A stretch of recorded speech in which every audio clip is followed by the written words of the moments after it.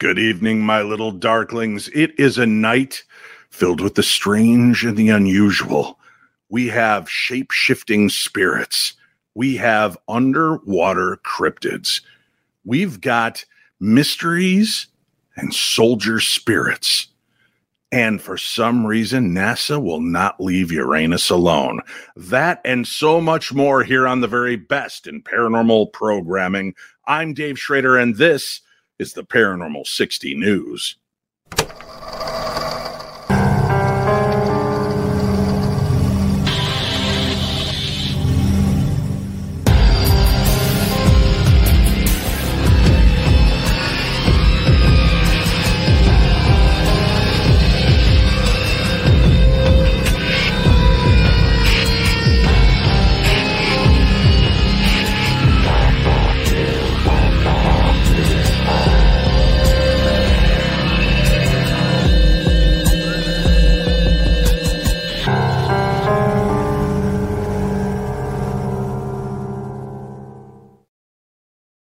Hello, Darklings. Here we are on a Thursday, special edition. Thank you for allowing me one extra day to heal. I am finally 2 days now into negative COVID tests. I'm feeling so much better. I'm just fatigued. That's the only thing, is it's just this deep down crazy fatigue. But otherwise, I feel great. No complaints. So thank you for all the love and prayers and energy and healing and hoodoo and voodoo and whatever you did to help me feel better. I appreciate it. Thank you so very much. We've got a lot to discuss tonight. We've got a couple of emails from you, the listeners, and we've got probably the most brought up question to me of the entire year. And we're going to cover all of that and more. We are one man down. Normally, we don't like to leave a man behind, but in this case, we'll leave his behind right where it belongs. He is off and busy tonight doing work, but joining me here, the two wonders, the Wonder Twins of Texas, I guess you could say. Ladies and gentlemen, America's greatest hero, the Colonel. I'm so glad that you're feeling better, Dave. Thank you for having me, and thank you for having the show this week, even though you're still in recovery mode. I'm like I said, baby steps, buddy. Baby steps. That's all it takes. I feel a lot better. I got to feel a lot better. I'm off to North Carolina tomorrow for the big investigation of the USS North Carolina. We'll be doing that on Saturday. I'll have some information a little bit later to put up there. Ladies and gentlemen, the one-man band is also with us tonight. Please put your hands together for Wisconsin's very own Chachi. Wisconsin. I like that. Yeah. I was just having a sip to the memory of Greg. I hadn't heard the bad news. No, he's not lost. He's just working. He's kind of lost, but in a totally different way. Yeah, that's what he's reading. Yeah. So, guys, I will tell you, I've been inundated with one particular question this week. Okay. And it's a case that doesn't involve us normally. It's something everybody's been watching play out over the news over the last week here. And, of course, it has to do with the tragedy of the Titan submarine, right? Yep. Tragedy that was, God, what just a horrible thing to have happen. And, you want to go down, you want to have an experience of a lifetime and see Titanic. You want to, and the one guy, I think he just came back from, was it the Virgin Atlantic space flight or the Blue flight or whatever they call it? He did the Blue Origin. Yeah. With Bezos. Yeah. Blue Origin. Wow. And then he was going to go to one of the lowest points in the ocean. And what an amazing life that you could have to spend $500,000 to $1 million to see these things. I will say this. I'm a little dejected by humanity recently. And it really kind of hurt my soul watching this thing play out. And there was some guy on TikTok kind of managed it perfectly in a little video that he did where he kind of brought up, oh my God, the tragedy. I can't believe that these poor people died in the Titan sub explosion. This is horrible. Oh wait, they were billionaires. They had it coming. What dicks. I don't understand the rationale. 5 people lost their lives, and it shouldn't matter what their wealth or financial status is. It's a tragedy. And for people to be petty enough to mock them well, they spent their money stupidly. And I don't think that was their point. I don't think they thought it was stupid. It was something that I think had anybody, if it was $50 a ticket, there are many of you morons out there that would have paid $50 to go down there and have that same experience. Right. Yeah. So you can't just hang it on that. I mean, it's an extravagant trip, not for everyone, but not everything is, right? Well, I mean, there are bottles of bourbon that cost up to $1,100 and can be up to like $100 a shot. What? Oh, his hand's broken. Oh, is that what it is? Yeah. Somebody. Well, I'm just saying there are things like that. They're not for everybody. I'm more of a kind of, drinking the beer that spilled in the ashtray guy. Yeah. Chachi's the $6 for a ball of ice and $100 shot of. I didn't realize it was $6 for a bottle of ice. Yeah. Wow, that is crazy, isn't it? Yeah. $6 for a ball of ice. Anyway, real fast, don't bash people. Yeah. And part of what they're doing, and same thing with Blue Origin, is they're trying to get the cost down so that eventually, years from now, anybody will be able to pay their $50 and go into space, right? There has to be pioneers that do this. We're lucky enough that these folks are paying the money now. Right. And they're doing what they can to elicit. I mean, it's sad. It is tragic. But here's where the question comes to us, right? And this is interesting. There were, let me go to the news story here. On Tuesday, the 20th of June, buoys detected tapping, metallic banging sounds coming from the search area, raising slim hopes at that time that survivors might yet be found. We don't know the source of that noise, but we've shared that information with Navy experts to classify it. That's what U.S. Coast Guard Rear Admiral John Mauger told CBS this morning. The sound was detected at 2 a.m. local time by a Canadian P-3 aircraft. It first came every 30 minutes and was heard again 4 hours later. The internal government memo obtained by CNN states. The noises were picked up again Wednesday, the 21st of June. Officials admitted that the noises were inconclusive and were being analyzed by Navy experts as the search and rescue operation was still in full swing. With respect to the noises specifically, we don't know what they were. And to be frank with you, Captain Jamie Frederick of the 1st Coast Guard District told reporters on Wednesday, they have no answers. And I've had so many people write to me saying, Dave, do you think there is a chance that this was paranormal, that the spirits of the 5 men that were lost were somehow trying to direct the attention of the searchers to a specified location? It's interesting that it happened every 30 minutes for like a span of a few hours, then stopped and then started up again in intervals. That's an intriguing aspect of this, not just like a piece that might have been after the implosion banging up against something. You would have thought that as the waves went, it would continually cause that noise, but it did it. It had hit it, bang, bang, bang, and then a half an hour later, bang, bang, bang, and a half an hour later, bang.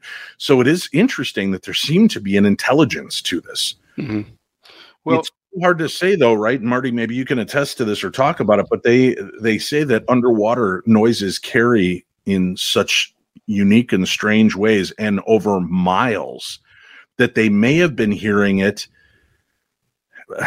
happen there, but it's something that was taking place miles away. I don't know. It's very strange that they were hearing it above the crash site. Yeah, well, I was reading also earlier today that they actually believe that one of the agencies involved in the recovery had obtained some type of sound wave when the actual implosion occurred. Mm-hmm. So maybe by taking that time hack and saying, okay, well, this is when we think it occurred, and listening to all the other sounds that they did hear, they might be able to say, yeah, there was like a, half a day echo effect. Yeah. So who knows? I mean, I'm not an expert in that area, but knowing that they have the capability to get that type of sound wave from the implosion. Hold on a second. I'm looking clearly at your resume, and it says expert in sound detection underwater. That was an old resume, Dave, and I think I made a correction to that before you hired me. He accidentally put that on the resume. Yeah. Oh, wait, you're right. Nope. I do have the other resume here. It says, please scratch that out. Also known as a professional male dancer. Sorry, I do have the that's when I well. put pen. I made the pen correction on. Yeah. Okay. Yeah. You got it. Yeah. Yeah. Yeah. That is, that's strange. What do you guys think of that, though? The concept that maybe it was the spirit, or let's take it back even further. What if it was the spirits of Titanic? Boom, boom, boom, alerting them of this new tragedy. You know, if the concept is that implosion happened in a nanosecond, they were vaporized essentially. They probably had no idea it was coming, or simply not at that speed. Could their souls be confused and, wandering? It's very strange. The whole concept of underwater haunted objects, but why not? We think water has a big thing to do with hauntings. It would just seem that in the ocean that it would have such a different impact to that.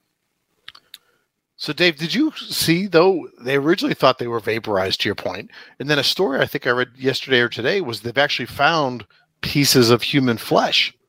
Oh, is that what all I've heard is that they found human remains, but they weren't specific to that. Now, when I don't want to get too graphic on this, but the things I've read and understand is with the way it happened, the human element would be reduced to a sludge or a slime. Ah, okay. So there may be, that. I don't know that they've said they've found an ear or a nose or an arm or something, but they may have found gelatinous. I try not to read the full story. I think it's better. Yeah, I've noticed that week after week. I live the rest. The first two sentences and the last two. That's really all you need there. Really? Chachi. Yeah. In the beginning, the end. Yeah. Mm-hmm. Yeah. So could it be that the spirits were reaching out, trying to be heard? Very well could be. It's all subjective. Interesting. It'll. There was one article I read that came out saying that they think that this sub came upon a USO, unidentified submersible object, these underwater UFOs, if you will, and that it is what vaporized the ship. But obviously they can tell from the damage that it was an implosion. And when you hear from all the experts saying that the titanium and fabricated alloy that they used was not conducive, and even the owner had talked about that, and knowing that he was cheating a few things to get it done. Oh, just tragic. Either way you look at it, just tragic. And I was looking at their site. They're still advertising for that as well. So they have more than one submersible? Yeah, I think they do. Yeah. Okay. Yikes. Yeah, that's gotta be hard business to come back up with. Yeah. They were hiring, as of the Friday before the tragedy, for a new sub pilot. They were looking for somebody to do the piloting of it. I think I'll take my money and spend it on bourbon. Yeah. Yeah. $100 a shot bourbon sounds a lot better. Holy Christmas. Well, I'll vaporize the bourbon. Our thoughts and prayers from the Paranormal 60 go out to all of the families involved in this tragedy, the people and companies and organizations that this is a horrible tragedy. And please, folks, I know we all go for the quick laugh on social media, but let's also show some kind of decorum and couth, and just realize that, whether you agree with or align with people's politics or sexuality, or there's a tragic end of life here. And that's what should be focused on, not jokes about their status. You know what hit me the hardest about all that story was the 19-year-old boy. I don't know if you read that story. And again, I breezed over it, but essentially the tagline was his dad wanted him to go. He didn't want to go. He had a huge fear of it, but he wanted to make his dad happy and proud of him. For Father's Day. Right. He gave his life up just because he wanted to make his dad happy. He also brought a Rubik's Cube, and he was supposed to do a Rubik's Cube under the sea, like the lowest point in the sea, to say, I've solved Rubik's Cube in this short amount of time for a Guinness Book of World Records deal. And that, just everything about it is sad. That gives me an idea. Shouldn't we try to break some sort of Guinness World Record on this show? I think we have. Should. How quickly can 4 grown men destroy their livers and brains? So far, we're a year and a half into it, and it seems to be taking its toll. It's getting harder every week to read these things. Yeah. Well, thank you all for everybody that is here this evening, spending some time with us. We'll move on from that, but I did want to address that because so many people were bringing up the paranormal element, and I also brought up the USO. I can't answer to that. I mean, it was on more of a definitely a fringe out there website that released the press release, and I'm even reticent to call it that, but it's tragic. Let's remind people, please rate and review this program. Wherever you listen to it, it really goes a long way to help me and the team. If you could take a moment to rate and review, just give us 5 stars, even if it's just love the show. By saying that, doing that, especially on things like Amazon Music, on Stitcher, on I can't even think of all. There's so many, and we're on iTunes, Apple Podcasts. Every time you do that, it helps show us to more and more people, and it makes our visibility grow. And that is what I'm trying to do. Again, kind of having done this for 18 years, 16 of those with Darkness Radio, and kind of rebooting a year and a half ago. We're starting from scratch. There's like 10,000 comments from the old show, Darkness Radio, on Apple Podcasts. There's about 350 for our show, and it's a great start. I'm not poo-pooing that at all. I want to thank the people that have taken the time to do that. But if you could just spend a few seconds, whoever you are across the world or in the universe listening to us, if you have access to rate and review, please consider doing that. It does mean a lot. Yes, Chachi, you had a point? Yes, I always try to make, invalid points. And the one I have for you tonight is, I don't know if you heard, they're actually shutting down Stitcher. Yes. As of August of this year, I think it's August 29th, Stitcher will be gone. Yep. One of our former homes when I was on Beyond the Darkness. It will be gone now. But, there are so many other great formats out there. I believe it's going to be absorbed into Pandora. So, yeah, look, find us. And for those of you watching the show, what really helps if you're watching it live or watching it after the fact is hit that like button. And for those of you that may not understand, you think you've subscribed, when you hit the bell, they actually give you a couple options that you're subscribed. You can choose how often you want to be reminded of content. Please make sure that you subscribe fully so that you're alerted to all the new content that we put on this program. I would like updates every 5 minutes. Yeah. Oh, yeah. And that's why definitely. It's irritating that Marty and I have to keep texting you every 5 minutes, updates in our lives.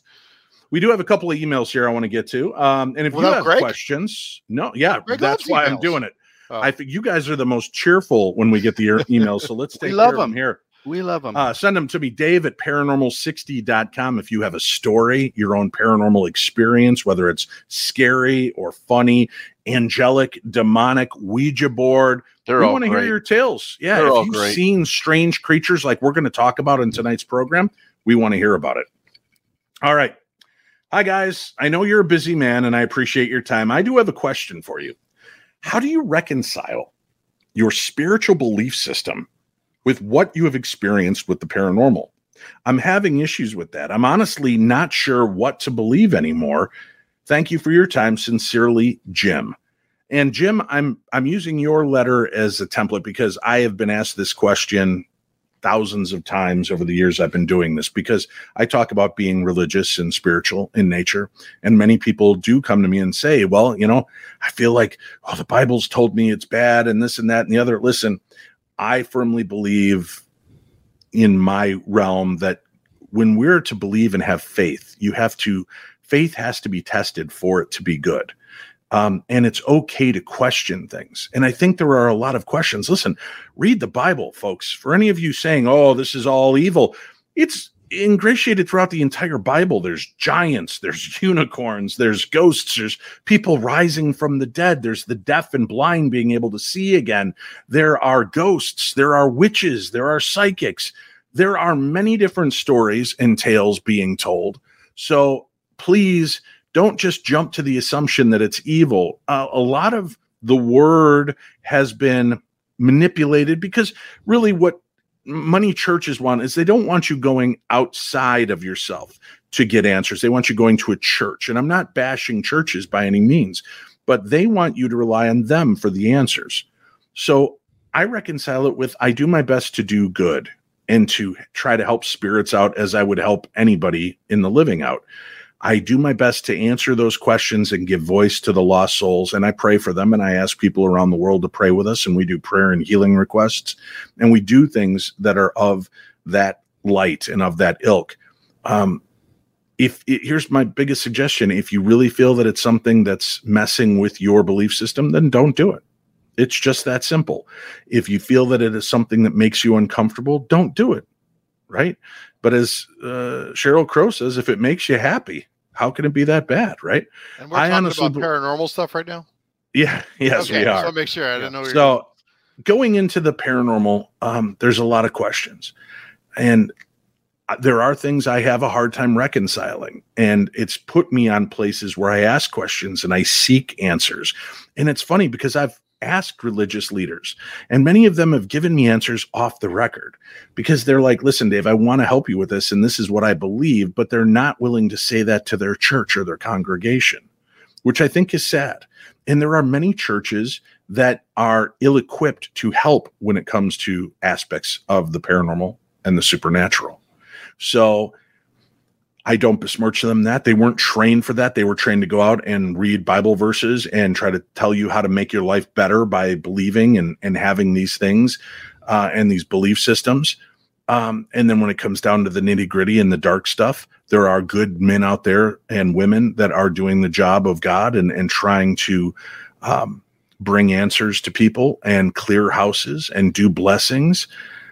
So I've just rectified it in my own heart by coming to terms with the things that I'm doing and trying to bring good to each one of those situations and trying to answer. And that's why you hear me very open about all aspects of my life on the show. My depression, my anxiety. I share all of these things because I believe I was in these situations and allowed to live as long as I've lived, so that maybe I can help other people see that sometimes in the bleakest moments, sometimes in the moments when you're questioning and challenging your own belief systems, it's okay to put yourself in that place because I've made it through. You can make it through. And hopefully that resonates with people that listen to this show. Like I said, and if it's not for you, just step away from it. There's no harm in stepping away from something that you feel uncomfortable doing. Dave, can I share a personal story? I'd love that. Let me start off real quickly by saying thank you to Nancy Hayes. Hey, Nancy.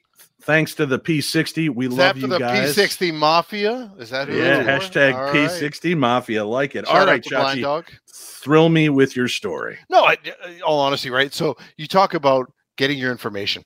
I have a great story. I was 14 years old, and I was going to church, and a pastor wanted us to listen to, I guess you call it Christian rock. And somebody asked him, can we also listen to Ozzy Osbourne? And he said, of course, you should never get your information always from one place. And I was like, wow, for a pastor to say that? That's pretty advanced there. Well, and then what did we learn earlier this year, Chachi, when you read one of the stories? It was the fact that Ozzy and Black Sabbath, they weren't embracing the dark side. They were actually doing it kind of, as a way to protect themselves, right? Yeah. And Ozzy owns the whole, I'm the Prince of Darkness, but they understand what they were doing, right? And you hear that there was Wasp, I think, a Christian band. Striper, I know, was. Yeah.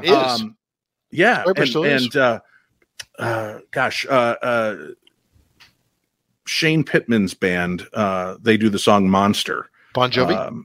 No, I'm trying to remember the name of the band now. Who does the song Monster? That's also a Christian song. Oh, R.E.M.? No, you're incorrect. One of our lovely listeners will come up with that answer. You're going to Until then, let's acknowledge Richard. Richard, look forward to a night with the boys each week. Awesome. Thanks for taking time with us. Thank you, Richard. Another beautiful donation. I can't tell you guys how much that means as well. Thank you. You notice Dave didn't pour any butterscotch schnapps. Skillet. Look at everybody's coming at me. Skillet. That's right. Skillet. I've never heard of Skillet. Oh, you have. If you listen to Monster, during the break, look up Skillet and Monster. You'll recognize the song. They've got some other great songs. Plus, for those of you that haven't seen it yet, take a look at Shane Pittman from the Holzer Files and 28 Days Haunted, and then look up John Cooper, the lead singer of Skillet. It's unbelievable. Never seen in the same place at the same time? Never seen them. Actually, Shane claims to have met John Cooper at some point. I think when he was looking in the mirror, maybe. Yeah. All right. Let me do this. I want to get to this. This next email is a little lengthy, but I want to make sure that we get a chance to answer it. All right. So here we go. Hi, guys. I'm totally hooked to the Paranormal 60. I also follow your TV work from here in Liverpool, England. Whoa. Wow. One of the Way. Beatles. That's right. I am going to be in England later this year at the Festival of the Unexplained. And you can look up information at festivaloftheunexplained.com. Come on out, meet me, see me there. Okay. This is just one of the things that happened to me throughout my life that has left me wondering if ghosts are just attracted to me. Through my life, I had a number of experiences with the paranormal. Some of them have been full-blown, no doubt whatsoever. What just happened absolutely was paranormal and not just me. Others have been more out of the jute variety. I don't know what out of the jute means. Is that a English term? We have some English fans in the chat. It is. If only one guy was here who could answer that for us, Greg Lawson. Oh, he's in our chat room. Greg with a donation for the cause. Thank you, brother. All right. He wouldn't give the full 20, though. No, wouldn't go to 20. 1990. Well, Lynn's paying attention. She's like, Greg, 1999 said. You know our limit on 20, our cards. no. Yeah. So thank you, Greg. The jute. All right. Anyway, there is always that moment right after something happens when you doubt your own mind. However, this experience left me wondering whether there actually is another dimension, or perhaps evil entities. I really needed to know I was not going crazy. I haven't used my daughter's real name in this account, so we'll just call her Nell. We had already had quite a number of strange occurrences in the house at Lark Hill at the time this happened. However, this was the first time I actually saw something. Nell was around 6 or 7 at the time. We had just decorated her bedroom pink and white with a lovely sleeper loft bed, the kind with seating and a place for a television underneath and a ladder that went up to the top of the bed. She was dancing intensively at the time and had been told she had to grow her fringe out so that she could keep it all in a neat bun on top for ballet lessons. For those of you Americans, fringe is bangs. Ah. Yeah. I got that, the second part of it. Her bedroom also sounds like Greg's. It does. It's kind of beautiful. Yeah. Now that you mentioned it, yeah. Mm-hmm. Yeah. Now let's see. All right, where does this go? So each night we would put her hair in a bun using a bun net and hair grips. I use those every night, and pin her growing fringe back with hair clips. We did the same thing this particular night. She put on her pink pajamas, brushed her teeth, then she climbed her ladder. I tucked her in and kissed her goodnight, leaving her nightlight on. She was usually so tired when her head hit the pillow, she would pass out and sleep all night long. I left the bedroom, quietly closing the door behind me, and went downstairs to the lounge to watch a film with my partner. When the film had finished, we did our usual pre-bedtime routine and crept quietly upstairs to bed. My partner and I had been asleep for a while when I woke up needing to go to the bathroom. I looked at the clock. It was just after 3 a.m. And so, as I didn't want to wake anyone up, I laid there for ages thinking, just go back to sleep. You can hold it till morning. But eventually, I had to get up. I got out of bed, walked around to the other side where my partner slept, right next to the door. We always closed our bedroom door over at night, but as I turned the bottom corner of the bed, I noticed that the bedroom door was wide open. And I saw Nell standing at my partner's bedside with her arms by her side, head down, just staring at him. Same pink pajamas, but her hair had been pulled out of the neat bun and was all around her face, completely obscuring her features. She wasn't moving at all. My partner, sleeping soundly, hadn't yet noticed her. My first thought was, oh, she's probably sleepwalking, even though she had never done that before. Or maybe she needed water, or maybe she wasn't feeling well. Her head was bent down, chin on chest, and she looked quite literally like she'd been dragged backwards through a hedge. She had somehow taken her bun net, hair grips, and bauble all apart while asleep. I looked at her again and whispered her name. She still wasn't moving, not just standing still, but almost as though she was frozen in place.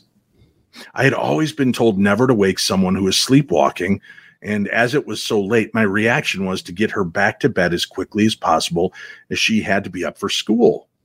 I walked around behind her and reached out my hands to place on her shoulders and turn her around. Then immediately my bladder kicked in again, and I couldn't wait for the toilet. So I just said to myself, just go. Quickly pee. Then you can guide her back to bed. Staring at the back of her head, she didn't look as though she was ready to move at all, and I knew I would see her if she came back out of the bedroom, as I would see her from the bathroom. I ran along the short landing between my bedroom and the bathroom and practically jumped onto the toilet, not shutting the bathroom door to make sure I could see her. As I looked up, I noticed something strange. Nell's bedroom door was exactly opposite the bathroom door. From where I was sitting, I could see that her bedroom door was shut. In my head, I was just saying to myself, how weird that she'd sleepwalk and remember to turn around and close her door. It wasn't until I got back to my bedroom that things became even stranger. Upon walking into the bedroom, I noticed that Nell was gone. I looked my side of the bed, expecting that she had climbed in and gone to sleep, but she wasn't there. So I shook my partner awake and asked him where she was. He was not responding, so I shook him again and said in a more stern tone, "Where is she?" He looked at me bleary-eyed and asked, "Who? What are you talking about?" Again, I asked where Nell was, and his reply surprised me. "She's not here," he snapped. I began to get annoyed. "She was standing right here at the side of the bed looking at you." My partner rubbed his eyes and then put out that I had woken him, and said, "She's not here. She wasn't here at all. What are you talking about?" She surely would have woken her dad if she needed anything. So where had she gone? I went past her bedroom, and her door was still closed. Worried she might have gone downstairs, I checked all the downstairs rooms. There was no sign of Nell, so I decided to go and check her room. I crept quietly up the stairs, gently turned the handle of her door, and slowly opened it. The room was lit with the soft glow of her nightlight. I tiptoed to the ladder, leading to her bed. Each rung let out a little creak. I froze for fear of waking her again, then held my breath and peered over the top of the ladder. I couldn't believe it. There she was, fast asleep in her pink pajamas. Her hair tied neatly up in a bun net, grips, and all, just as it was when she went to bed. I gasped. I quickly placed my hand over my mouth to stifle the noise and almost fell backwards off the ladder. How could that be? Just a few minutes ago, she was standing in my bedroom looking completely unkempt. She was too young to put her own hair back in a bun. All her clips were downstairs. It just didn't make any sense. I crept back down the ladder and out of her room, making sure the door this time was firmly closed. Back on the landing, I tried my best to logically explain what had just happened. I saw Nell standing at the bedside and walked past her to go to the bathroom. Nobody passed me on the way to the bathroom, and while sitting on the toilet with the door open, nobody had entered Nell's room. I had a clear view of Nell's closed bedroom door the entire time. On my way back to bed, no one passed me, yet she had vanished when I walked into my bedroom. She would have had to pass me. There was no other way she could have gotten back to her room. I was shaking with fright. My brain was doing literal cartwheels, trying to think of a way this could have happened. In the end, with no suitable logical explanation, I had to accept that it was not Nell I saw, but something that tried to look exactly like her, with one difference: the hair. I decided not to wake my partner to tell him my strange tale. Instead, I climbed back into bed, shaking, and pressed my back right up against him, pulling the bed sheets up around my face, and spent the rest of the night staring around the room looking for the little girl. Why was she staring at my partner? Why didn't she let me see her face? And most of all, where had she gone? Was she really a little girl or something more malevolent? I waited and waited, but she did not come back that night. A few weeks later, my partner came into the bedroom in the early hours of the morning and shook me awake with a look of sheer bewilderment on his face. He said, "You won't believe what's happened to me. Turning over, I said, "Where have you been?" I asked. "Downstairs to get a bottle of water." "Is Nell awake? Has she been in here?" Immediately, my stomach sank and a feeling of dread came over me. I knew what he was going to say, that he had just seen the girl. He continued, "All of the lights were off as I went through the hall to the kitchen. All of the doors to the downstairs rooms were open. There was no sign of Nell. I grabbed a bottle of water from the cupboard and left the kitchen. As I walked through the hall, I saw Nell in her pajamas coming around the corner of the staircase. I thought it was strange that I hadn't actually heard her come down. No footsteps. Her hair was all over her face, and she pirouetted across the hall, right past me, so fast and into the kitchen. I called her name, but she didn't reply. I couldn't see her face. Scared she might hurt herself if she was sleepwalking, I followed her into the kitchen. There was nobody there looking around. I felt my heart jump into my throat and started to wonder what the hell I'd just seen. Where had she gone? She didn't go past me, back through the hall. I ran back through the hall and up the stairs, 2 at a time. I stood in front of Nell's bedroom door, my mind replaying what had just happened, turning the door handle and going into her room. She suddenly sat bolt upright in her bed, hair firmly in her usual bun. "What do you want, Daddy? It's still dark." Trying my best to swallow my fear, I tucked her back in and quietly left. Since then, there have been many things that happened in this house. About a year later, I was telling somebody about what happened that night, and she suggested I try to talk to it. I was so scared, but after a while, I downloaded an app which would show the words spoken by a spirit in response to a question. I asked, "Did you live here?" The spirit answered, "Farm." I asked, "What happened to you?" The spirit answered, "Murder." Then, without a question, the spirit said, "Shovel." A list of 3 Christian names came up, 1 female, 2 male. I panicked. I deleted the app and tried not to think about it anymore. However, every now and again, it would creep back into my subconscious. So about 8 months later, I decided to look at old maps of the area just to see what was there historically. Scanning the map, my mouth fell open. There was a large home on the land, which a wealthy family had built behind the main house, right where my home was now. You guessed it. There was a large farm. Was the little girl trying to tell me something? Was it even actually a little girl? Were the messages even related to her or different spirits I had picked up? Things happened so often in this house that it started to be accepted as just normal. But the little girl was a shared experience, a validated experience. Even though the experiences happened at different times, the girl looked exactly like my daughter, with one big difference: her hair hiding her face.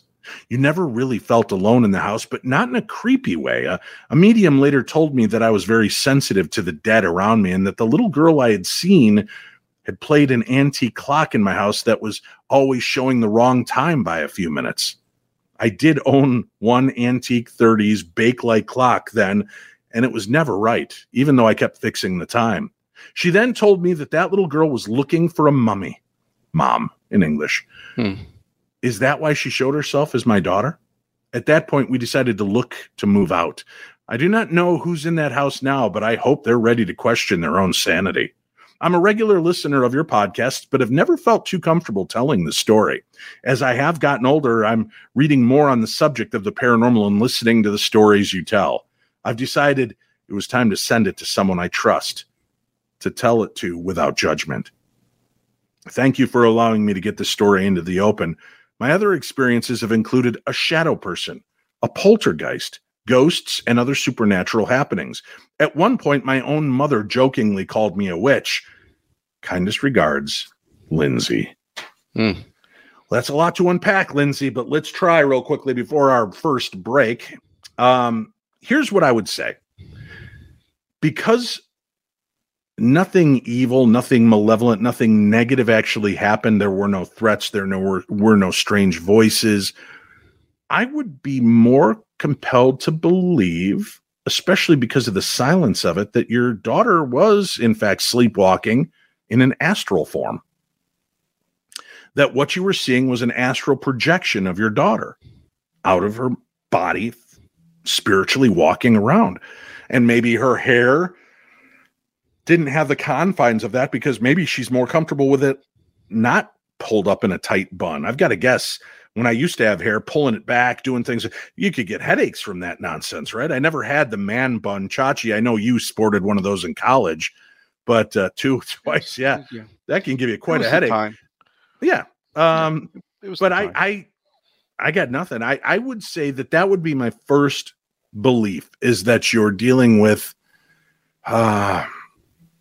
probably an astral projection of your daughter. Nothing more, nothing less, nothing evil, nothing malevolent. But again, that's just with this one snapshot of a story. You said you've got so much more to share. I feel like it would have happened a lot more if it was something truly malevolent or evil. And I think your daughter would have experienced it too. So that's where I stand on this. If you have stories, if you have questions, if you've got your own experiences, email me, Dave@paranormal60.com. That's Dave@paranormal60.com. Mark G., good to see you back, sir. Thank you very much for being here with us. We appreciate that. Couple things to note. Just a couple things to note, if you don't mind. All right. Again. Note away. All right. First off, Dave is an incredible storyteller. Thank you. That he is. If you have a story and you want it to be told in the best possible way, send it to this man right here. I didn't get a chance to look, but I'm sure it's been all about your storytelling. Your voice is perfect. If you have a book and you'd like someone to read your audio book, maybe on the show when Greg gets back. Yeah, exactly. I should read Greg's book. Oh my gosh, can you imagine? Just one night. Oh, he's listening. Too bad. If he wasn't listening, how great would it be? You just open, we have a reader email, and you start reading from his book. That would be great. Third and most important, I went through a bottle and a half of bourbon during that story. That was the longest story, but it was so well written. It didn't bother me. That's the thing. Some stories are boring as hell. That one was not. I was like, oh, keep telling me. So I'm sorry. Who was the person that wrote it? Lindsay. Yeah. So please, if you have a story, throwing the story out of reach. Yeah. It'll bug Greg. It'll make us happy. Send the story in. Exactly. Yeah. Well, on top of that there, Chachi, is that usually when the stories are that long, Dave has a challenge having to read some of the grammar that's written in some of these longer ones. Well written. It was so well written. He never had to backtrack or anything like that. There were a couple baubles only because, again, Good drunk. Mind. I'm tight. No, I haven't had a drink. They call it COVID fog, right? Yeah, I don't have that. There you go. So that was it. And guys, not that I want to brag, but that was the first time I've read the story. I hadn't read it over earlier. Wow. I printed it out. Impressive. Just like my stories for tonight. Perfect. Yeah. Wow. There's just a little difference, Greg. Greg, you're watching. Oh, did you send my stories yet? Yeah, he's going to be like, oh, see, I don't need to read. Dave read the whole thing perfectly. All right. Let's do this. We're going to take a quick break. We will come back. We've got more to share. We've got a lot of cool stories on tap, a lot of interesting things that I want to make sure we can cover. I do want to mention, again, I'm going to be at the USS North Carolina in Wilmington, North Carolina this Saturday for the Get Haunted event. I'll be doing a meet and greet there, and we will be doing a ghost hunt. There are VIP tickets still available. You can find more information by going to darknessevents.com. So if you're just finding out about it, come on out, see me this Saturday, July 1st, 2023. So for those of you time travelers, if you're listening from the future, set your dials, come back to July 1st, 2023, and hopefully we'll be able to see you and get together. A little bit later on this month, I'll be back in Raleigh, North Carolina at GalaxyCon. And I would love to see you at GalaxyCon. It's going to be an amazing time. Dave Foley's going to be there. We're going to try to sit down and break bread and talk UFOs and have a good time. But there are so many amazing guests. Go check out GalaxyCon.com. Check out all of the fantastic guests coming to Raleigh, North Carolina. I will be just a small portion of that event, and I can't wait to see you all. We will be back. But first, let's hear from our sponsors. After years of fine print contracts and getting ripped off by overpriced wireless providers, if we've learned anything, it's that there's always a catch. So when I heard that Mint Mobile wireless plans are just $15 a month, when you purchase a 3-month plan, I thought, what's the catch? But after talking to them, it all made sense. There isn't a catch. Mint Mobile's secret sauce is that they sell wireless service online.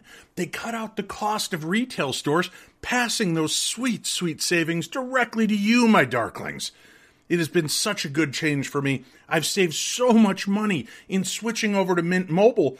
With all of my family and so many people bleeding me dry, I was so happy to find some relief, and Mint Mobile has been that relief valve. Mint Mobile is here to rescue you with premium wireless plans for just $15 a month. So say bye-bye to overpriced wireless plans, jaw-dropping monthly bills, and unexpected overages, and say hello to relief. Thank you, Mint Mobile. To get this new customer offer and your new 3-month unlimited wireless plan for just $15 a month, go to mintmobile.com/P60. That's mintmobile.com/P60. Cut your wireless bills to $15 a month at mintmobile.com/P60. Additional taxes, fees, and restrictions apply. See Mint Mobile for details. Innovation, creation, vitality, and joy are the pulse of mysoultopia.com, with many custom creations for the mind, body, and spirit, along with classes, intuitive sessions, coaching, and healing energies. MySoultopia.com strives to bring sophistication with a twist to the metaphysical and the holistic market, while raising the community's vibration and channeling the new paradigm, which means new and exciting adventures for all. MySoultopia.com is utopia for your soul. Visit MySoultopia.com, your one-stop shop for all your metaphysical needs, offering hand-selected crystals and crystal jewelry with prices to fit every budget. MySoultopia.com offers the best selections of tarot and divination cards by top designers, expertly curated and award-winning book collections from top authors on every subject you'll need on your spiritual journey. My Soultopia is also proud to offer the finest singing bowls and an eclectic collection of the most amazing gemstones, crystals, and crystal jewelry from the top metaphysical designers in the world. MySoultopia.com is always your one-stop shop for award-winning mixes of Florida water, sage spray, and other spiritual protection. So begin your journey with the best resource, MySoultopia.com. That's MySoultopia.com. Why mess with the rest when you can start with the best? MySoultopia.com. Again, that's MySoultopia.com.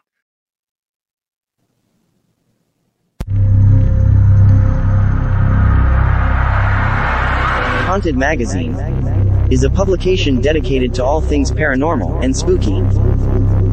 Each issue features articles, interviews, and stories about ghosts, hauntings, and other unexplained phenomena. The magazine also covers topics such as cryptozoology, UFOs, and other aspects of the supernatural. Expect to find in-depth investigations of haunted locations, first-hand accounts of ghostly encounters, and reports of paranormal events and attractions. The magazine also includes features on the latest ghost hunting technology and techniques, as well as tips for those looking to search the supernatural on their own. Issue 37, The Frights of Spring, will be in stores from March 6th. So remember, don't be normal. Be paranormal, and order your copy today. Hello, welcome back to the program. I'm your host, Dave Schrader. That's the Colonel, and this cute fella, well, that's Chachi. And Greg is off for the night, although he could be in our chat room. I don't understand. Maybe it's just he doesn't have a good enough connection. I don't know. Perhaps he is. If you're still in the chat room, say hi to us, Greg. We miss you, buddy. Yeah, where are you? Got a lot of cool stuff going on. Remember to hit that like button if you're watching live, or even if you're watching the replay here on YouTube. Greg is still there. He gives us a fine little hi. Welcome, Greg. Thank you for being there. Real fast, if I could, Dave, you asked earlier for stories. I would love a story about a succubus. We've had one. We have? On the show. Yeah. This show. You should tune in sometime. It's a good What one. night are you guys on? We have What night? we're usually Monday and Wednesday. I've had the vid. I've had the Rona this week, so I've been a little under the weather. I feel much better now, though. So many of you guys showing some love, showing some attention to me. So thank you very much for that. But so here we are. Yeah, we're good to go. We have any stories tonight? We're an hour in. Do we have any stories? We do. We have 48 minutes in. Oh, okay. Wow. We talked about the sub and the banging of the ghosts. We've answered some emails. We've done some things that Greg would normally not allow us to do. Fair. So while the mouse is away, the cats are playing. That's what I say. Yeah. Play away. Hashtag P6 Mafia. We got it rolling. Meow.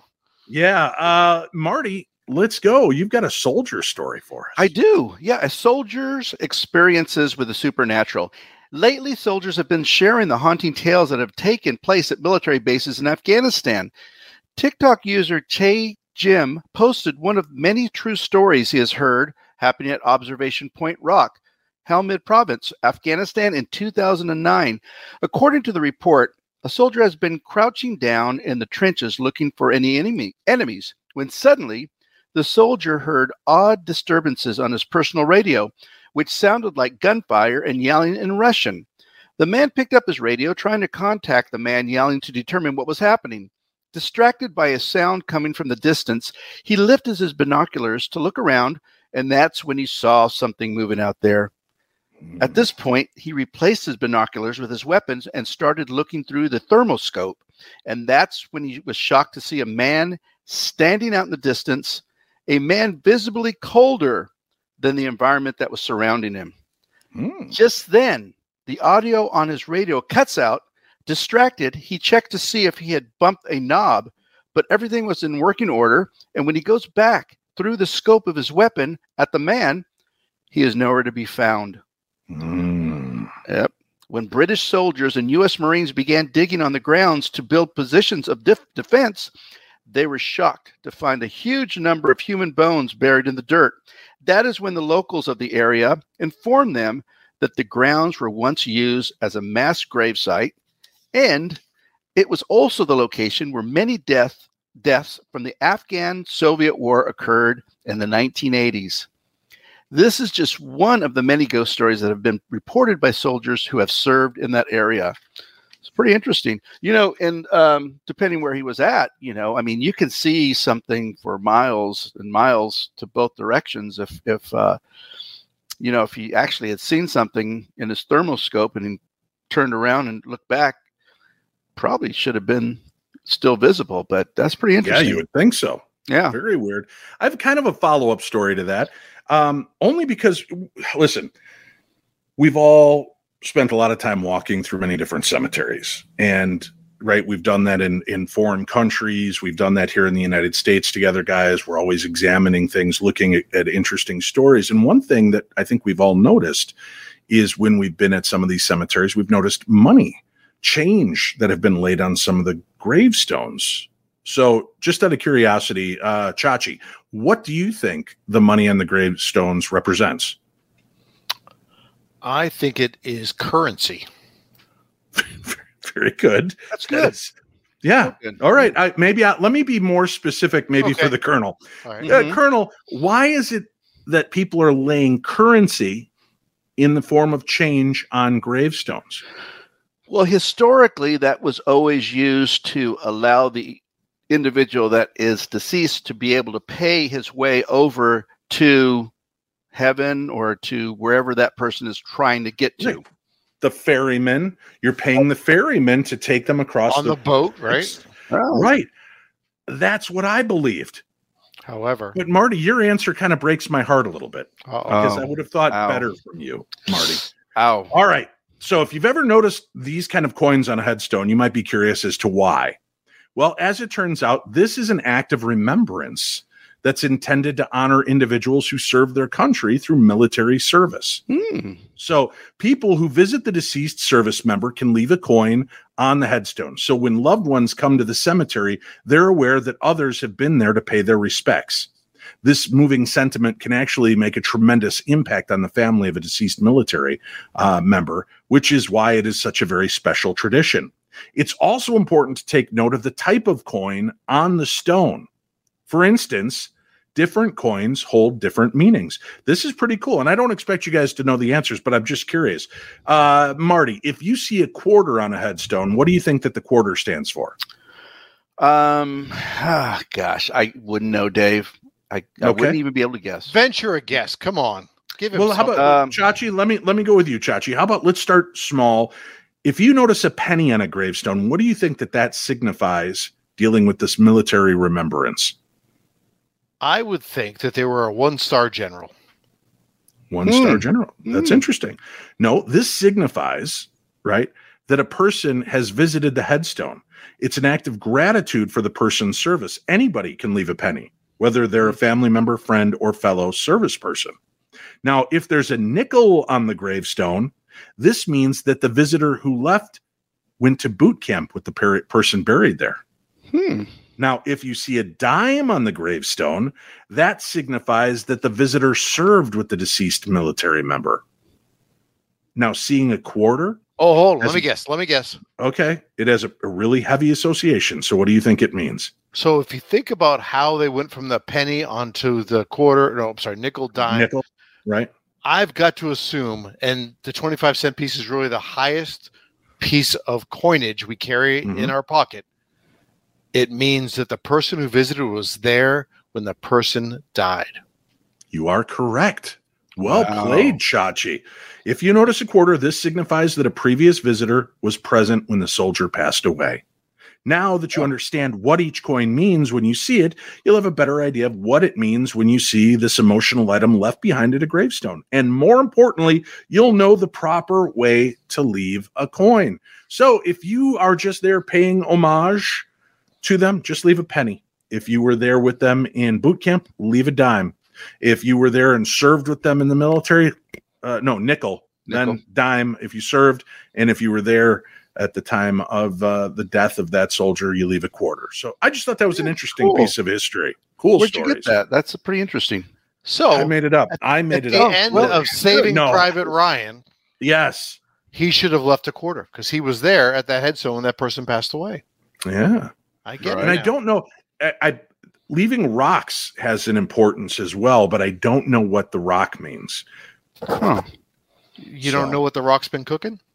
I can't smell what the rock's been cooking, but I got the rock's I don't know. eyebrow going. Yeah. Yes, all right.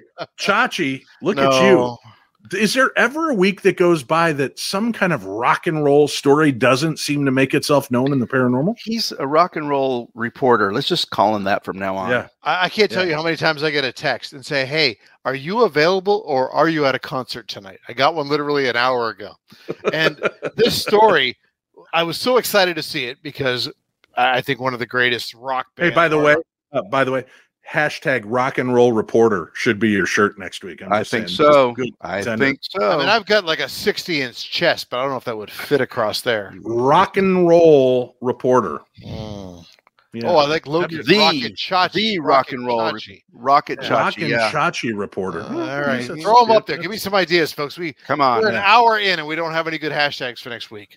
All right. This story, I printed it off. It's 72 pages long.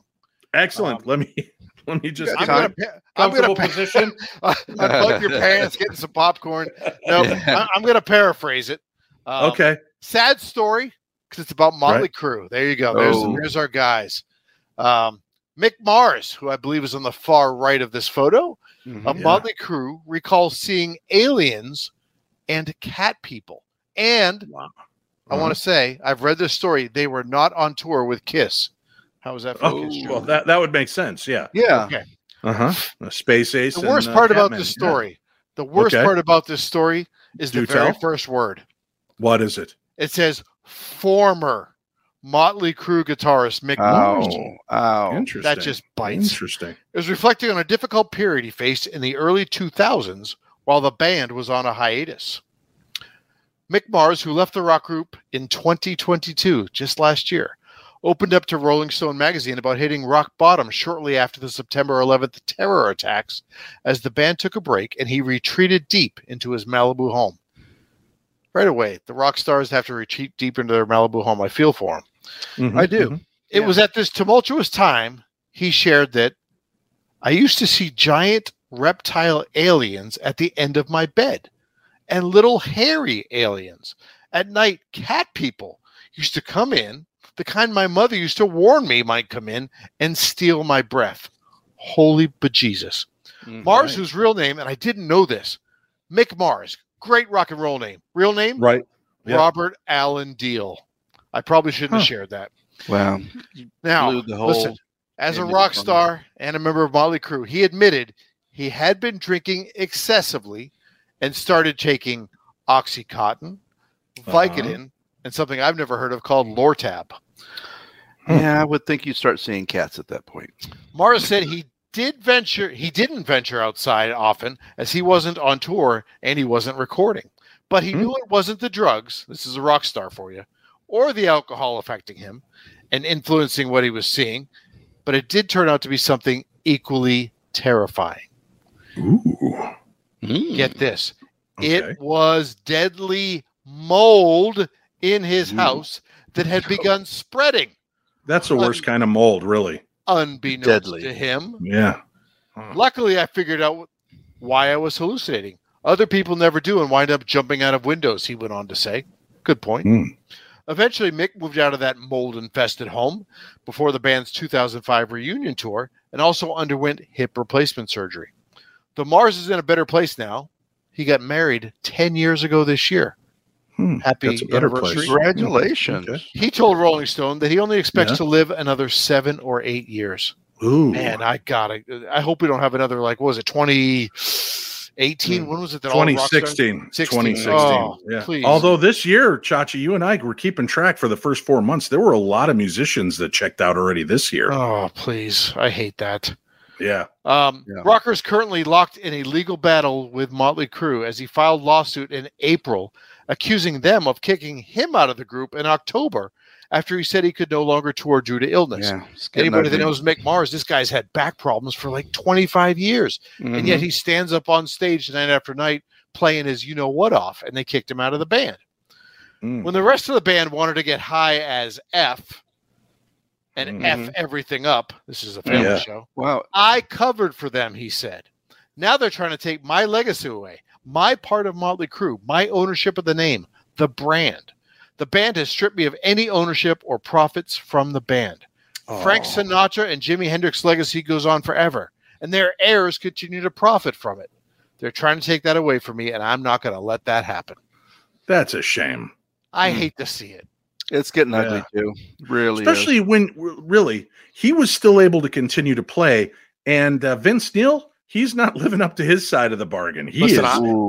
I'm assuming at some point you're going to have the members of Motley Crue on the show, so I'm not going to badmouth them. Yeah, I want the free tickets to the show. Now that I know how they're treating Robert Allen Deal, won't happen. I think old Mick Mars missed his opportunity though. With a name like Robert Allen Deal, he should have gone as Raw Deal. That should have been his name. Ooh, yes. R.A. Deal? Raw Deal. There's still time. Yeah. Maybe he'll start a new band called Raw Deal. Raw Deal. Yeah. Well, and that's what he's going through. You're welcome, Mr. Mars. Wow, that's sad. 7. Whew. Yeah, hopefully next week, the Rock and Roll Reporter can bring a happy story to our ears. So judgy, Marty. So judgy. Hey, just a thought. Yeah. Leave the Greg comments at home. Okay. Ow. All right. Martika, you're up. Yes. What have you got for us? Hey, listen, a paranormal investigator I love when he starts in his hey, listen. I have got to get him a shirt that says hashtag hey listen. Hey, listen. That's how he starts. Paranormal investigator reports, Dave, that a strange spiritual entity lives in Texas. A 57-year-old investigator was driving with a friend on US 77 in Texas and had just passed I-10 on May 27th at approximately 11:30 p.m. when he saw what he would later describe as a 1.5 by 1.5 foot dark square moving across the road. Yep, there it is. Got a good picture of it too, right before he freaked out. We are going to an investigation in Hallettsville, Texas. And as we were driving on the left from where oncoming traffic would be coming from, this was a 2-lane highway, mind you, one way each way, which is usually what a two-way highway is, I saw something crawling in the road, he told the Singular Fortean Society's chief investigator, Tobias Whalen. The word Singular Fortean. Yeah. Fortean. Yeah. Named after Mr. Fort, Charles Fort. Yeah. Yeah. Tobias. Tobias. Whalen. Drink it up, boys. Drink it up. Drink it up. Wait a minute. Did he just say Tobias? Yes. Tobias. Good old Tobias Wayland. Tobias. Hold on, I'm drinking. Have a sip. I can't put that on our shirt because you mispronounced the proper spelling.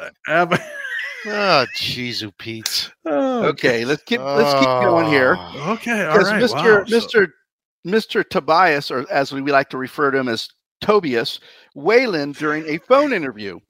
What was weird was that it was black, it was dark, and the best way to describe it is to picture a square.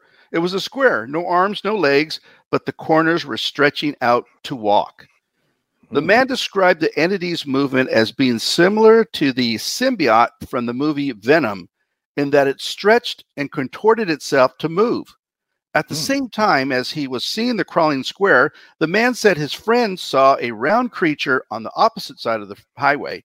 He said that she described the creature as having a round body and initially thought it was a pig until it mysteriously vanished.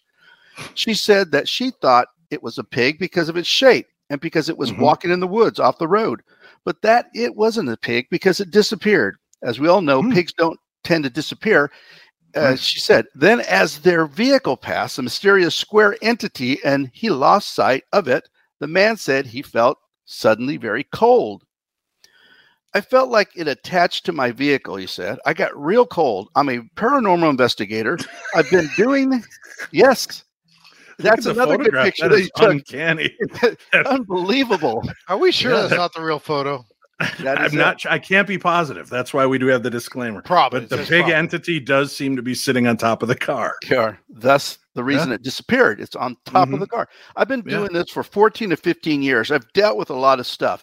I've felt a lot of stuff, and I've never felt or seen anything like this before. You could feel the cold. I turned to my friend and said, "Something is here with us." He tried telling the entity that it was not welcome, but he said it just wouldn't leave. This thing, for a lack of better term, latched onto me. After meeting several friends at the site of the investigation, the old Lavaca County Jail, the man was told that he didn't look like himself and sprinkled him with holy water. This did a little to dissuade the entity from attachment. Wow, he's so sensual with the splashing of the holy water. Greg allows you to use his photo? Yeah, yes. Greg. Thank you, Greg. Appreciate it. Interesting. His friends then offered to smudge him with sage, which reportedly began to burn a greenish color. Wow. I'm not sure that's sage. That's a green color there. It looks like a sage stick. That's big. That is. But look at all of his friends are willing to stand. That is not Snoop. He's still possessed. Gotta love that Sears is in the background. Oh, yeah. Yeah. And it was weird, the man said. At this point, the entity, which the man said he felt between his t-shirt and skin, but could no longer see, left through his shirt sleeve. I know I sound crazy. That picture's unbelievable. Unbelievable. Where have we get these? Look at him. Oof. I know it sounds crazy, but this thing was running around, he said. Yeah. The now invisible entity then attached itself to his friend, whom he reported experienced stomach cramping and back pain, something he said he had also felt when it was attached to him. He said that I know, look at that. Yeah. Is he on the show now? Wow. Yeah. He said that the entity felt smaller than it had looked in the road when it was attached, and that it almost felt like an air pocket. As it moved, you could feel a tail, almost as if it was dragging a tail. He added, exactly. What is that noise? Was that the pig? It's a pig. I was opening the bottle of scotch. I apologize. Concerned for his friend's safety, the man said that he placed his hand on her and commanded the entity to come back to him. A big no-no, right, Dave? That's not what you want to do. Well, he's being a hero. Yeah. Don't be a hero. Don't be a hero. Yeah. It seemed to do so, and as the night progressed, he said the entity became weaker and weaker until he could no longer feel it. During the course of the investigation, the man said that they were able to use a device to communicate with something which informed them that the entity had been summoned specifically to harm the friend who had experienced the more pronounced reaction to the entity's attachment. So, yeah. Wow. We've had those types of experiences. Yeah, I've passed a couple of evil entities this way. Exactly. That's what I'm talking about. Well, as you see on the bottom, you can also donate via our Venmo, which is at Paranormal60. During your reading of the story, it was so good. One of the listeners sent in $50 and said, "Sign me up for the hashtag Hey Listen t-shirt." Oh, wow, man. Yeah. Thank you, whoever that was. Nice That was well done. Hey, just in time to make a mention, our good friend has 2 books out. Nikki Folsom, author of The Haunted Harlequin and Conflicted Reality, My Paranormal Journey, with a foreword by Paranormal 60's Dave Schrader.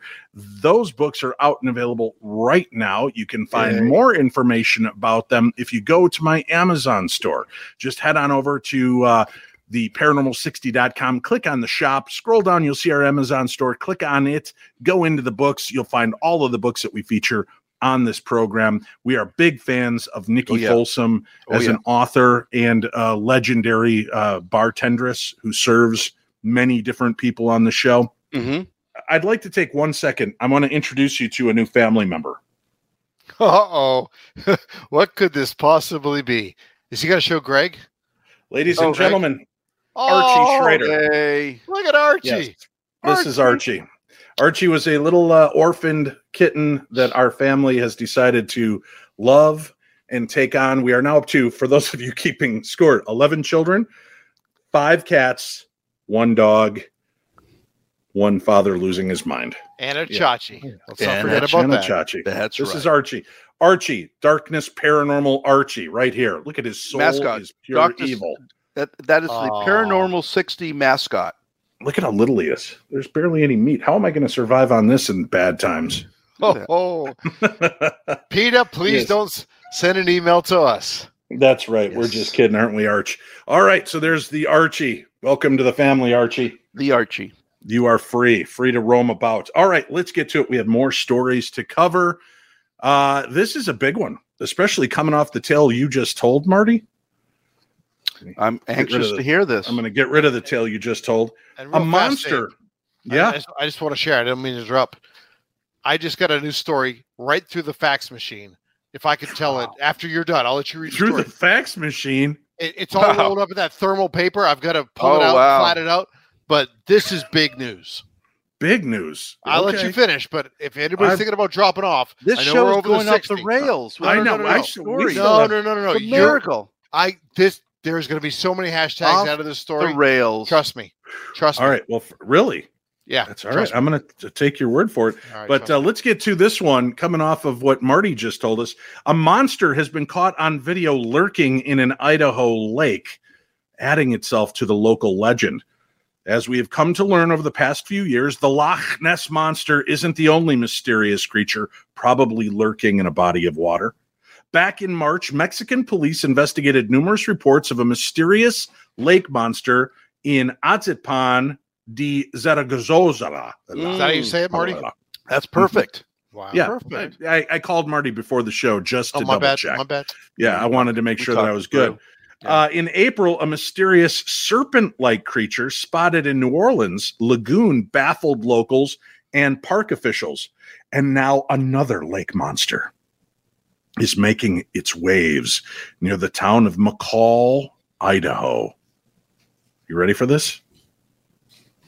There may be a photograph. I'm not sure. Let me see if I've got one here. I thought I had one. Oh, I do. Hang on. Here we go. The disclaimer is up. There we are. Wow. There's a new lake monster making waves near the town of McCall, Idaho. This particular creature is nothing new, however. Charlie, the lake monster, as it's called, has been hanging around Payette Lake since the 1920s.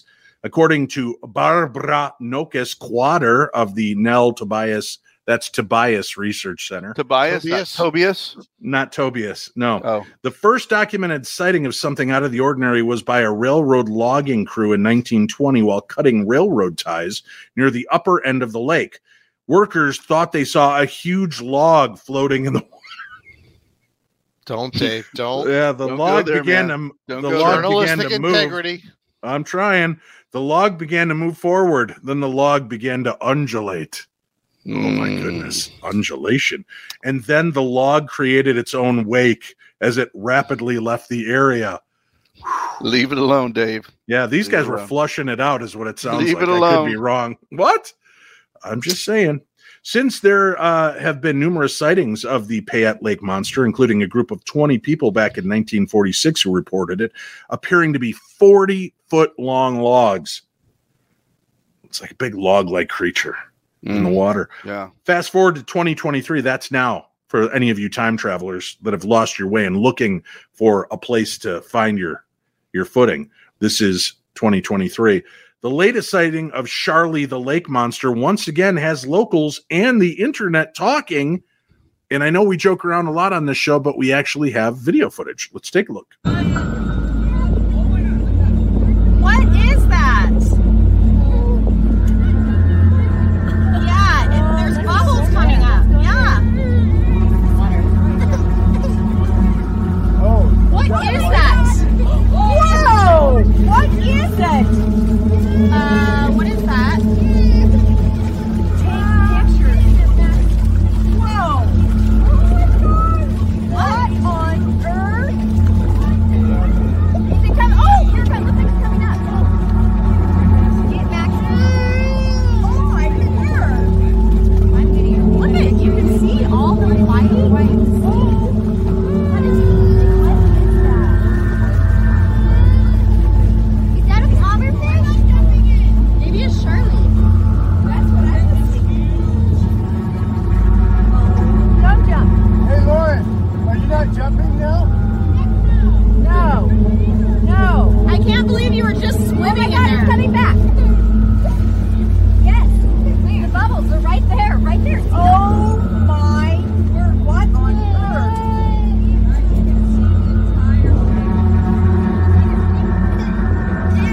Oh my gosh, you guys, look at the bubbles. What is happening? It just comes in tips over the bubbles. No, it's not. It's like as big as a person. I mean, look at that. Oh my God. Oh my God. Oh my God. I would have shoved that woman in the water so quick. Yes. That would have been the end. Karen was all over it. Yeah. Where's mom? I don't know. She jumped in. She jumped in after the trust me, pig. She jumped in. I'm going. Actually, it was a beaver. Hey, Chachi, didn't you do some? That was a big beaver. Well, Chachi, didn't you go swimming with the pigs at one point in your life? I did not. I thought you did, five sir. Friends that didn't know. No. You did, sir. No. I got to him beforehand. We were on our Jericho cruise a few years back. And, we've all gone swimming with the dolphins before. We've all gone swimming with the stingrays and the, seals and such, and have had just a lovely time.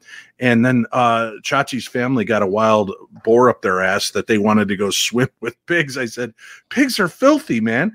They poop like crazy. Oh, yeah. And it was a nightmare, wasn't it, Chachi? It was an absolute nightmare. I had my daughter, her boyfriend, my wife. Everybody's over there. Too. Yep, your my wife. Wife's all good. I'm like, I'm not all floating around in huge pig turds, and I was on the beach drinking a nice local brew. Never got in the water.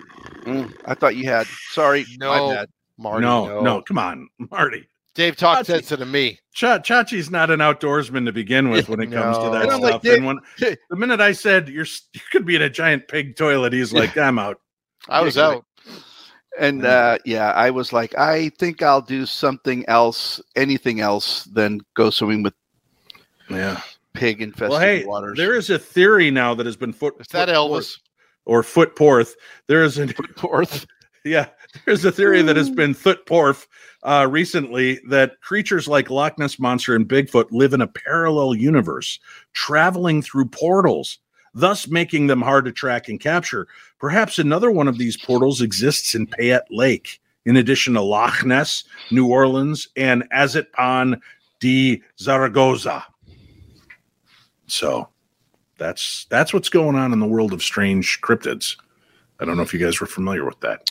Interesting, Dave. What's Thank a cryptid? Like your next story, Chachi. You've got a tale for us as we head on to the Bonnie Loch of Ness. So Dave, I've been doing this for a while, right? How many episodes? 100 years. Yeah, Many. We're over 150. And so I paced myself, knowing the show will end at 60 minutes, and we are now beyond that. Okay, and I have not properly paced myself. No, and so I have two stories. One planned, one that just came off the thermal fax machine. Wow! And I am not prepared to read them. So, well, Chach, you're the guy. Colonel, talk him through this. You are the leader of this. Well, Chach, Italian. I think what you need to do is read them both. Read them both. Listen, I have backed off on reading the comments, but Chig just caught my eye. Peripheral vision. Look what Chig said. Your anus, please. Yeah, I don't know what that means. It's a little forward. It's a little forward. That's right. 10,000 listeners. Loki says hashtag paranormal 60 after show. It's starting to feel that way. Mark says hashtag who needs a liver anyway. Damn right, Mark. That's right. Woo! Okay, here we go. Dutch, take me to Scotland. Oh, and God, I love Scotland. Boom. Or like he likes to call it Scotchland. Scotchland, right. Yeah. Stunned tourists spot a huge dark shape they think could be the Loch Ness Monster. Excellent. A snapshot from Scotland is giving new life to an age-old question. You know what that question is? Does the Loch Ness Monster exist? Oh, yeah. I'd have to read that part. Wow. Okay, Dave already knew. No, you asked the question. I thought that's where we were logically. It was rhetorical. That's been asked. No, it was rhetorical. Oh, okay. Right. The photo comes from a pharmacist in Lyon, France. Mm-hmm. A fantastic. It's not Lion. Nope. Lyon. It's with a Y, not an I. Okay. Are you sure? Etienne Kamel says he and his wife took a vacation to Loch Ness. Mm-hmm. The picture he has shows an otherwise rippling lake on a mostly sunny day. But in the middle of it, what Kamal calls a huge dark shape, a long shadow. He says there was no cloud to cause the dark spot, which yet was 65 feet long. Ooh. Kamal's report makes 2 mysterious sightings so far this year. An official Loch Ness Monster sightings register actually keeps track of them online. So for those there is the close-up. For those of you just listening, you're missing. That is an interesting photograph because I've seen the distance ripples in the water that can look like humps. This is bizarre because it truly looks like a large hump, and there's not like multiple, which would lead you to believe it's just a wave faction. This is a one-off hump. Oh, yeah. I do believe that is her lovely lady lumps. I don't know. That's not that it works. This show is bananas. BANANAS. This show is bananas. All right, go ahead. The first report was in early April when there were humps seen, possibly like the back of a whale, and about the length of 2 saloon cars. And I think we all know how long that is, right, Dave? Yes. Okay, good. I'm going to move on then. Yeah, the register received 6 reports last year, down from 7 in 2021. But it notes numerous hoaxes and fakes have been set up at Loch Ness over the last 100 years. The Loch Ness Monster is a selling point, of course, for Inverness, Scotland's tourism bureau. It has webcams set up around the lake in case anything unusual occurs. But some say the answer to the long debate about a monster may come from climate change. Had you heard this, Dave? No. BBC, not the one you're thinking about. No, not the one you're thinking about. All right. BBC News noted dry conditions. Don't laugh. That one. That just hit me between the eyes, literally. BBC News noted dry conditions in Scotland during May dropped Loch Ness to its lowest level in 32 years, Dave. No. And I think we all know, right? I mean, Loch Ness is the largest freshwater lake in the region by volume. And, if those of you that have taken a trip with Dave or are thinking about taking a trip with Dave, you should. I took a trip with Dave many years ago, and we went down if you're not watching, you have to see Dave just start to smirk when I speak. But we took a trip down Loch Ness from the north side to the south side, from the east side to the west side, just like Moby and Madonna. West side. Right? Yeah. And while you're on the ship, it has a sonar that shoots down below. Right? What does it sound like, Dave? That's sonar, folks. If you've never heard it, that is wow, that's pretty good. And you will see a lot of stuff. So if you haven't gone to Lake Ness, you need to go. Lake Ness. Is that anything like Loch I'm Ness? American, Dave. I'm American. Yeah, I don't know if you realize the show is from America. So you guys are pretty impressed with my capabilities of making noises? We are. What's that sound that you do the water drop thing? That's a good one. It's a water drop. No, but it sounds almost like that. No, like Ferris Bueller. That's good. That's good. That was actually Cameron, I think, doing it, wasn't it? Where he was, hitting the cheek. Well, see, I was an only child, so I played with myself a lot, and I learned to make all these different noises. To make noises. Listen, brand new story came in today. You're not the only one that just got a hot off the presses. I got one. We were ready to go to press tonight, and bam, bam, wham, bam. I get this story. Check it out. Giant ice worm monster has allegedly been spotted in Iceland. Are you ready for this? Wow. All right, here we go. Iceland is usually associated with natural wonders, intertwined with tales of trolls and elves, but now a legendary lake monster has been claimed to be caught on camera in the icy waters of a region filled with lakes and fjords. Does the Loch Ness monster have unexpected competition? The giant ice worm is known as Lagerflottisjormur. Yeah, and it was spotted by a local sheep. Yeah, it was spotted by a local sheep farmer who lives with a view overlooking the Icelandic lake it is said to inhabit. He was making his morning coffee one day when he spotted the creature out in the water, swimming like a snake. He grabbed his phone to try to record it on video. Tales of the lake monster in this region go quite far back in history, with one map on display explained by a museum historian. The map dated back to 1595 and has a notation over the area that says a huge monster lives in these lakes and often appears just before something dreadful is about to happen. So the Lagerfjordslishmor is a relation to the that's Swedish, Mothman. That's not Icelandic. That's Swedish. Are you sure? I'm positive. I'm reading it. Lagerfjordslishmor. The local legends say that keeping a black slug too near to gold will cause the slug to grow huge, but also the gold along with it, tempting people to accidentally grow these gigantic lake monsters. Skeptics believe it is far more likely a bit of lost rope became frozen in the water, blah, blah, blah. Yeah, nobody's asking for your stupid skeptic answers. The lost rope trick. It's obviously a giant sea monster ice worm. Good God. Pig. All right. Delicious. Here we go. Let's get to science. It's time to talk science, kids. And our final story of the night. Here we go. Giant cyclone has been spotted for the first time. Yep, you guessed it, on Uranus. NASA scientists uncovered evidence of a cyclone located at Uranus, North Pole. They spotted a vortex of warmer air swirling beneath the planet's clouds, challenging the notion that Uranus possesses a relatively inactive atmosphere.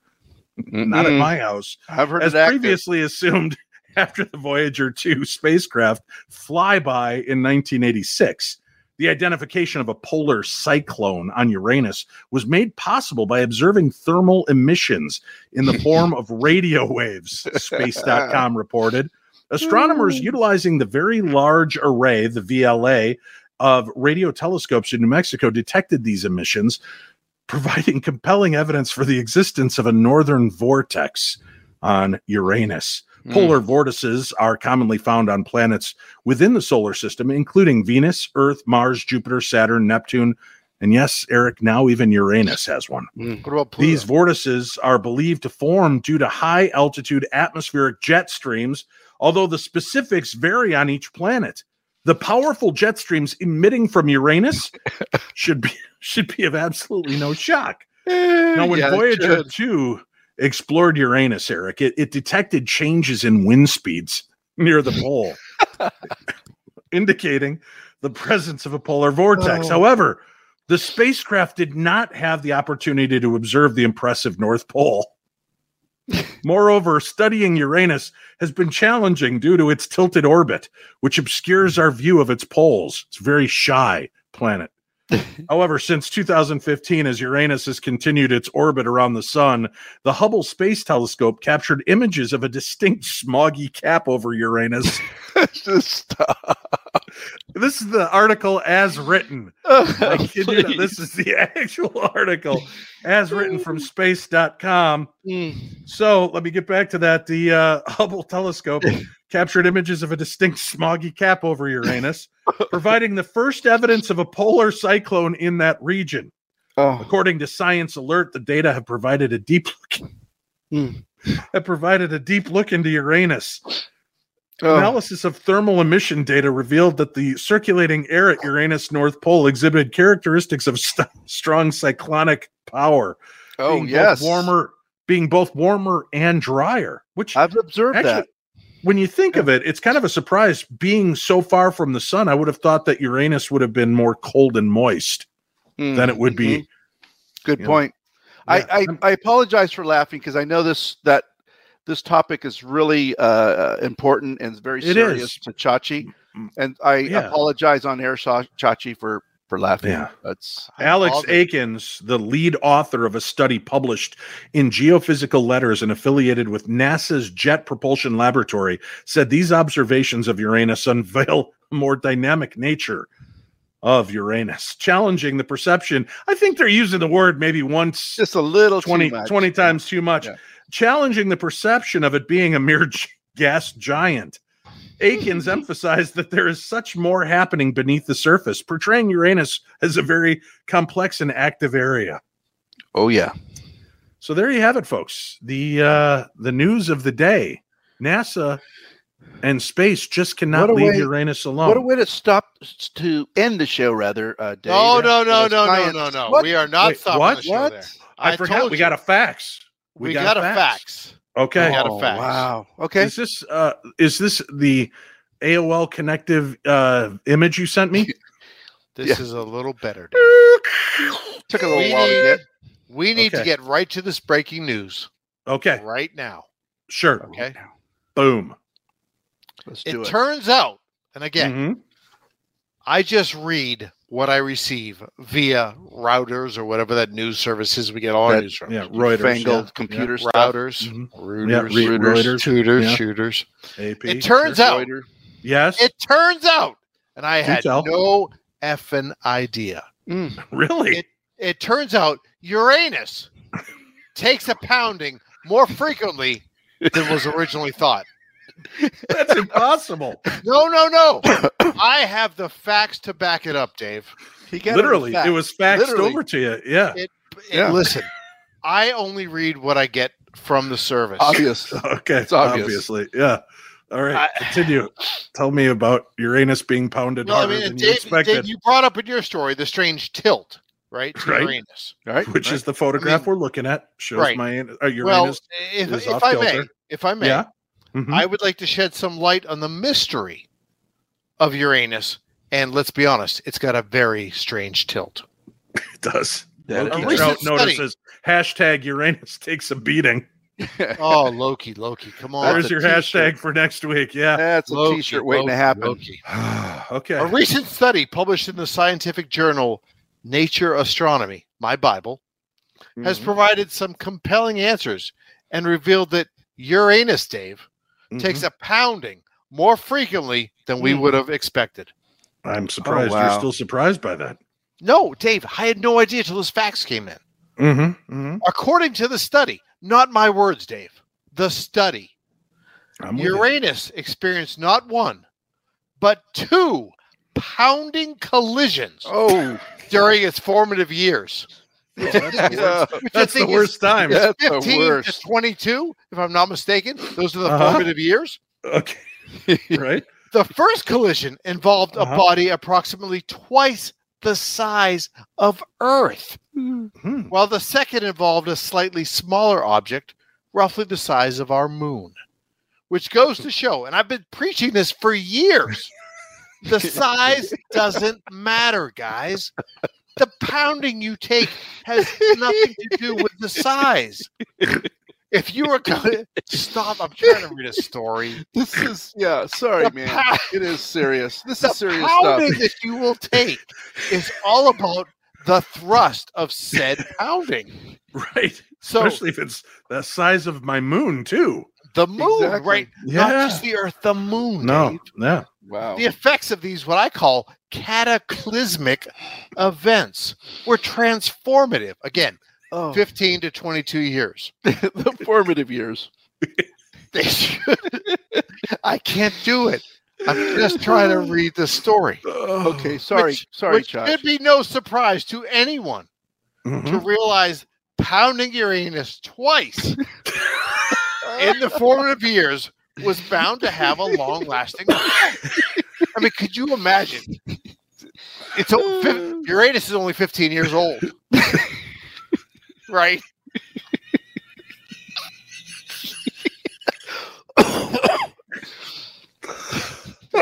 Oh my God, I can't breathe. Dave, make it stop. Yes.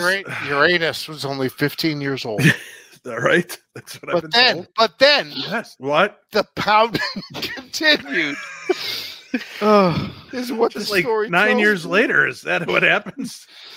Supposedly, the pounding continued based upon the story for 7 years. The study Studied for 7 years. As the two colliding bodies approached Uranus. I've tried so hard. I can already hear the hate mail being typed right now. Oh my God. The worst part is I'm literally reading it. Anybody can go out and pull the story up. Of the study. Right. Yeah. As the two colliding bodies approach Uranus, they unleashed an enormous amount of energy upon impact. They always do. Literally spanking Uranus. And the intense gravitation. Who did this study, by the way? I don't know. I'm reading it. I haven't had a chance to read it before getting on air. It could be like someone from the show that just sent it to you and said it was a study. No. How dare you, Marty? I got it right off of my thermal facts. But literally, once it spanked Uranus, the intense gravitational forces caused it to trilt. To trill. That's not the tilt, word. maybe? Tilt dramatically, turning Uranus on its side, almost in the fetal position, they say. These collisions not only altered Uranus's axle, but it also had profound consequences for its internal structure. Imagine the internal part of Uranus. Right? It's going to cause problems, which eventually basically turns the overall evolution of Uranus in a different direction. Of course. Listen, this groundbreaking research could inspire future generations to study Uranus up close. Yeah. This actually comes, Marty, to answer your question, it comes from the scientific journal Nature Astronomy. This is an actual article. Look this up, people. I'm just reading the news. You know what, though? You know what, Dave and Chachi? Someone listening to the show, some young 10-year-old listening to the show is going to say... 18-year-old, okay, is going to think, I'm going to be a scientist one day based off of this study that I just heard.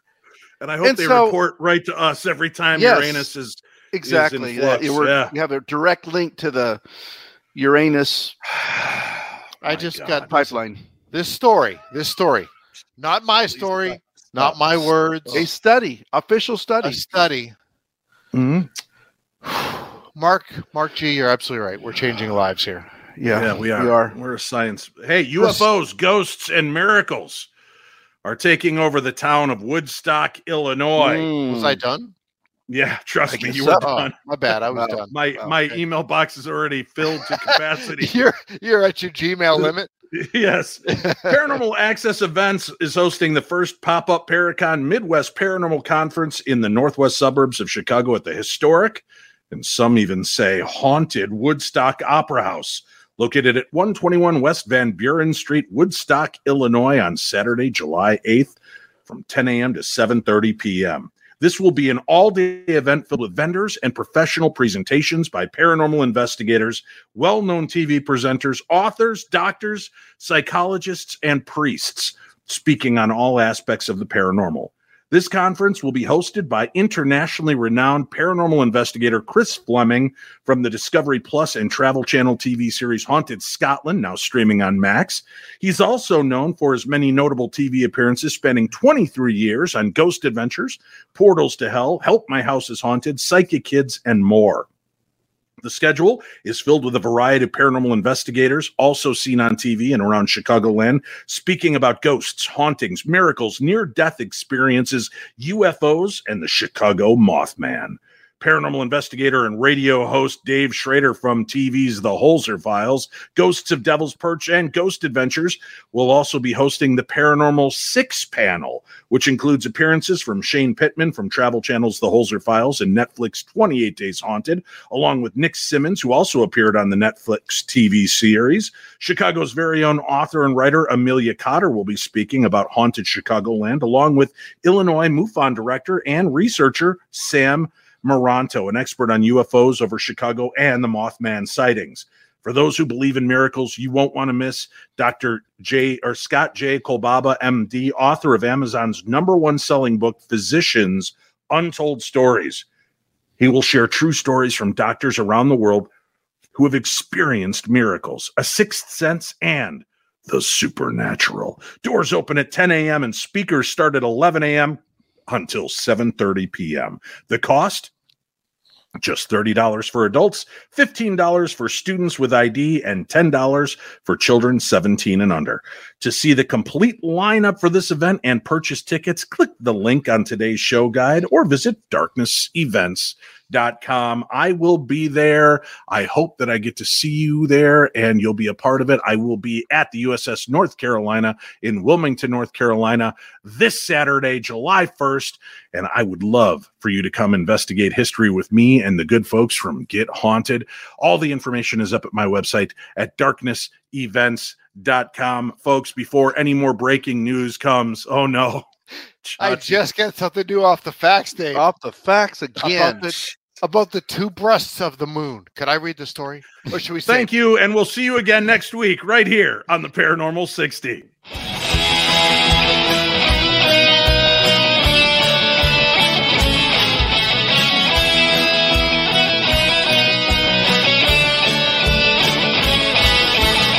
It's Wednesday night, and I'm alone.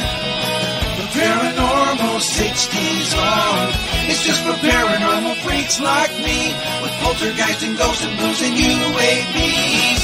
You miss a word, you do a shot. It starts to snowball and we laugh a lot. It's just like drinking with your TV friends.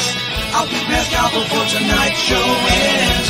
Dreaming the aliens are taking me away. I'll go wake up till sometime late on Saturday. It's Wednesday night and I'm alone. The Paranormal 60's on.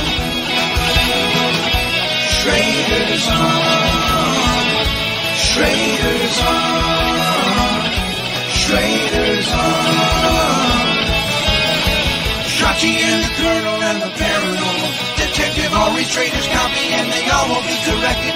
He's got protected bracelets and some crazy magic tricks. Even Scully cannot save him from the voice of Stevie Nicks. Schrader's on. Schrader's on.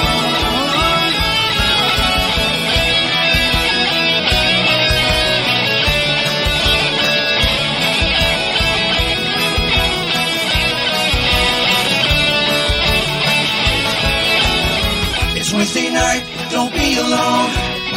The paranormal 60s on. Now one day Dave might even put me on his show. There's a ghost in my mom's basement, man, I live down there, I know. It's Wednesday night, don't be alone. The paranormal 60s on.